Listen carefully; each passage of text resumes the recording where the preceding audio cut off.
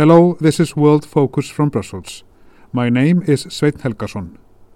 Reporters and journalists in Ukraine face a challenging task in reporting on the war brought on by the unprovoked full-scale invasion of Russia into the country on the 24th of February 2022. In this episode, I speak to Latvian TV-reporter Gints Amoliņš, who has been reporting from the frontlines and telling other stories related to the war to his domestic audience. I met Gints yesterday, 10th of June, at the Lampa Conversation Festival, few days after he returned home for a break. We discussed what it's like working in a war zone and the importance of keeping the world informed about the war to sustain support for Ukraine.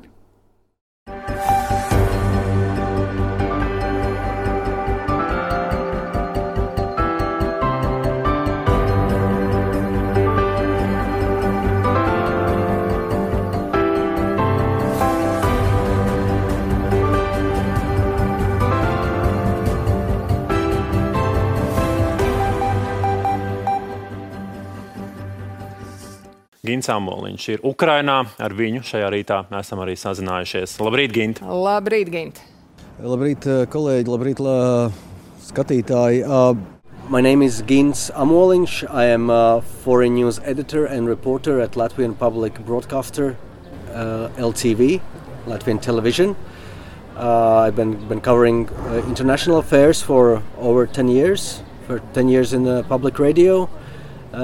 But since 2020, I work in public TV, and over the past year and a half, me and my colleagues, we've been traveling a lot to Ukraine to report about Russia's war in Ukraine. If I ask you a really general question, what's it like being a foreign reporter in Ukraine? What are the challenges that you face, both, of course, being in a war zone, and also perhaps also the limits that you face being in a country that's under attack? No, it's there are several facets to this, of course. I mean, if we talk about challenges, of course, one is firstly, it's probably security. We have the flak jackets and all the stuff. We have had training. I've had training also before the war, but we refreshed that last year, all the first aid and things, and security and work in the conflict zones. So security, of course, is one. But to be honest, when you are there and when you walk there, you tend to forget about those issues because you get used to that very fast.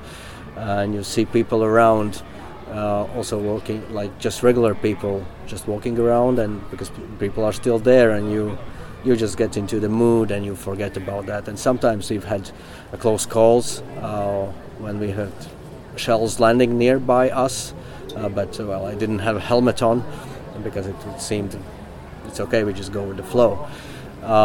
So that's not to get forgetful. That's what our head of the news desk always reminds us when we go there. Don't get used to it. And also my producer always reminds me that I have no use, she says, of a dead reporter, so you better stay alive.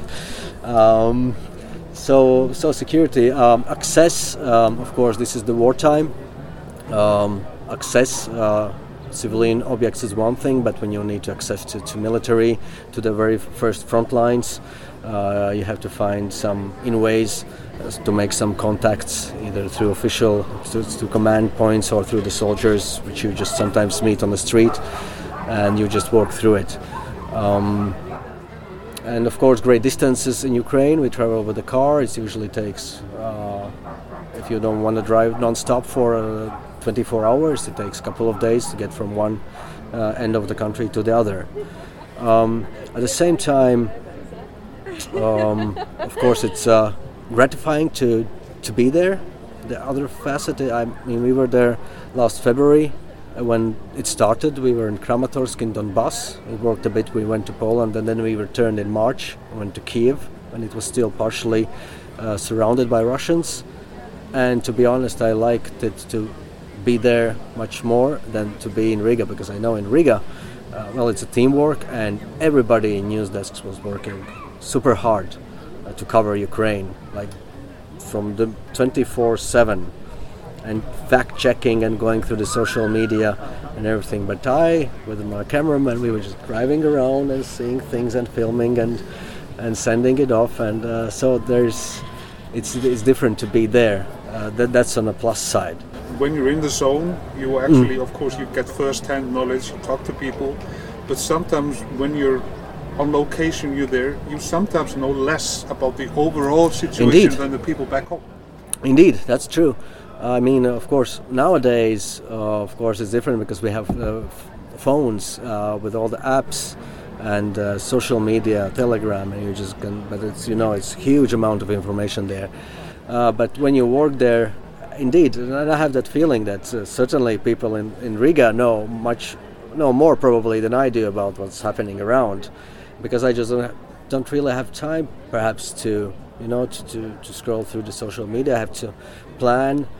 To get in touch with people, to drive and things like that, and film, and so if they ask me to, we want live stream tonight for 8 o'clock news, the main news we have, then an hour before I quickly have to scroll through and see what's actually happening, because we go to a particular location to tell a particular story, but not the overall thing. Indeed, that's true, that can happen. So, and people in Latvia, I mean, it's also being there. You are much less scared about, security and missile strikes and things like that than probably people outside of Ukraine, say in Latvia. When you look it from afar, it always looks much scarier than when you are inside. For some reason, at least in my case, that's the case. Maybe it's not good in terms of security, but that's the way it is. It's interesting, of course, we're in a war zone, the Ukrainian government has to do what it has to do, but it diligently, understandably counts the number of casualties for the Russians, the tanks that they're destroying, everything, but it seems they've kept a pretty tight lid on, for example, Ukrainian casualties. So from a purely reporter standpoint of view, how do you approach that? Well, me personally, I don't. I mean, Russians do the same. All the warring sides, I would suppose, in wars would do that. It's an issue of morale of the population and things like that. And I think it's clear to people that there's, in general, in Ukraine and also abroad here in Latvia, that there's much more casualties in Ukrainian side than it's reported, than they report. And I mostly tend to look at what sometimes United States, some officials quip on public about the losses of Ukrainian side, and I tend to see that as most a trustful, perhaps, estimation about that. So the losses are huge. Certainly, I mean, the Bakhmut, Russians probably had much more losses, but Ukrainians nonetheless had also big losses, and you can see that. And I know of at least one battalion in Ukrainian forces which, after fighting in Donbass this winter, it suffered losses. It had to go out. They were relocated to a safer zone in order to replenish them, but then it was decided that they will just disform the battalion and just put different pieces to another battalion, because too great losses. And for me as a journalist, I sometimes I don't feel the urge to make a story in and of itself about this issue, because I see it's common knowledge, and we've had that in reports when we report several times. If it's a topic, if it comes up, then we say, it's estimations are that Russians have suffered this and this, 200,000 plus whatever, and according to some Ukrainians probably have lost this and this, although they keep a lid on that. But yeah, it's an issue of morale, and maybe people in Ukraine would like to know more about that, but does it help? I don't know. But in Ukraine, it's definitely all about helping the war effort. From top to down, it's what I've seen also.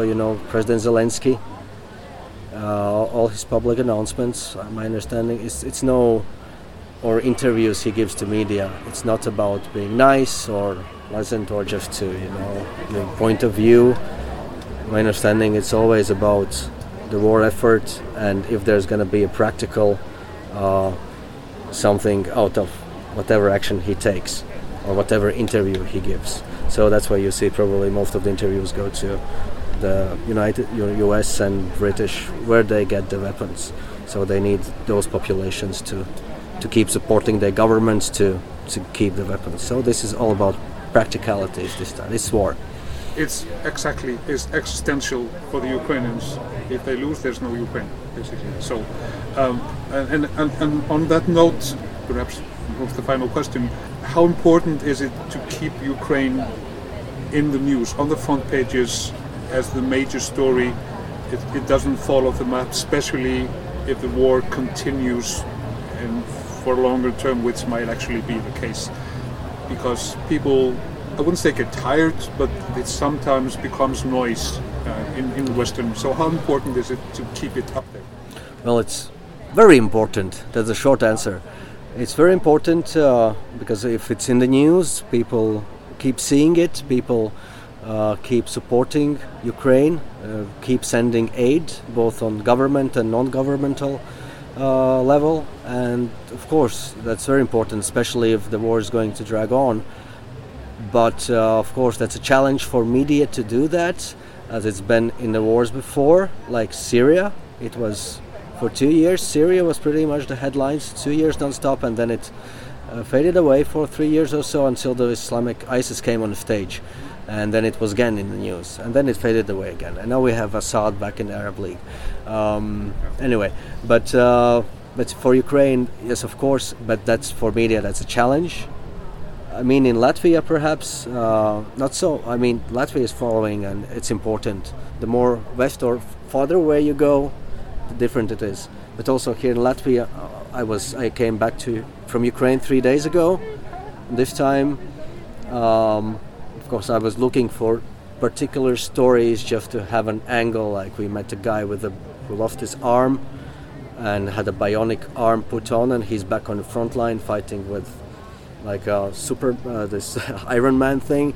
So stories like that, because you cannot report, because for several now it's some indications of counterattack, but since since winter until recently it was all Bakhmut and just fighting every day and nothing really. There's no sharp movements, nothing. It's just blood every day and dozens and hundreds dying every day.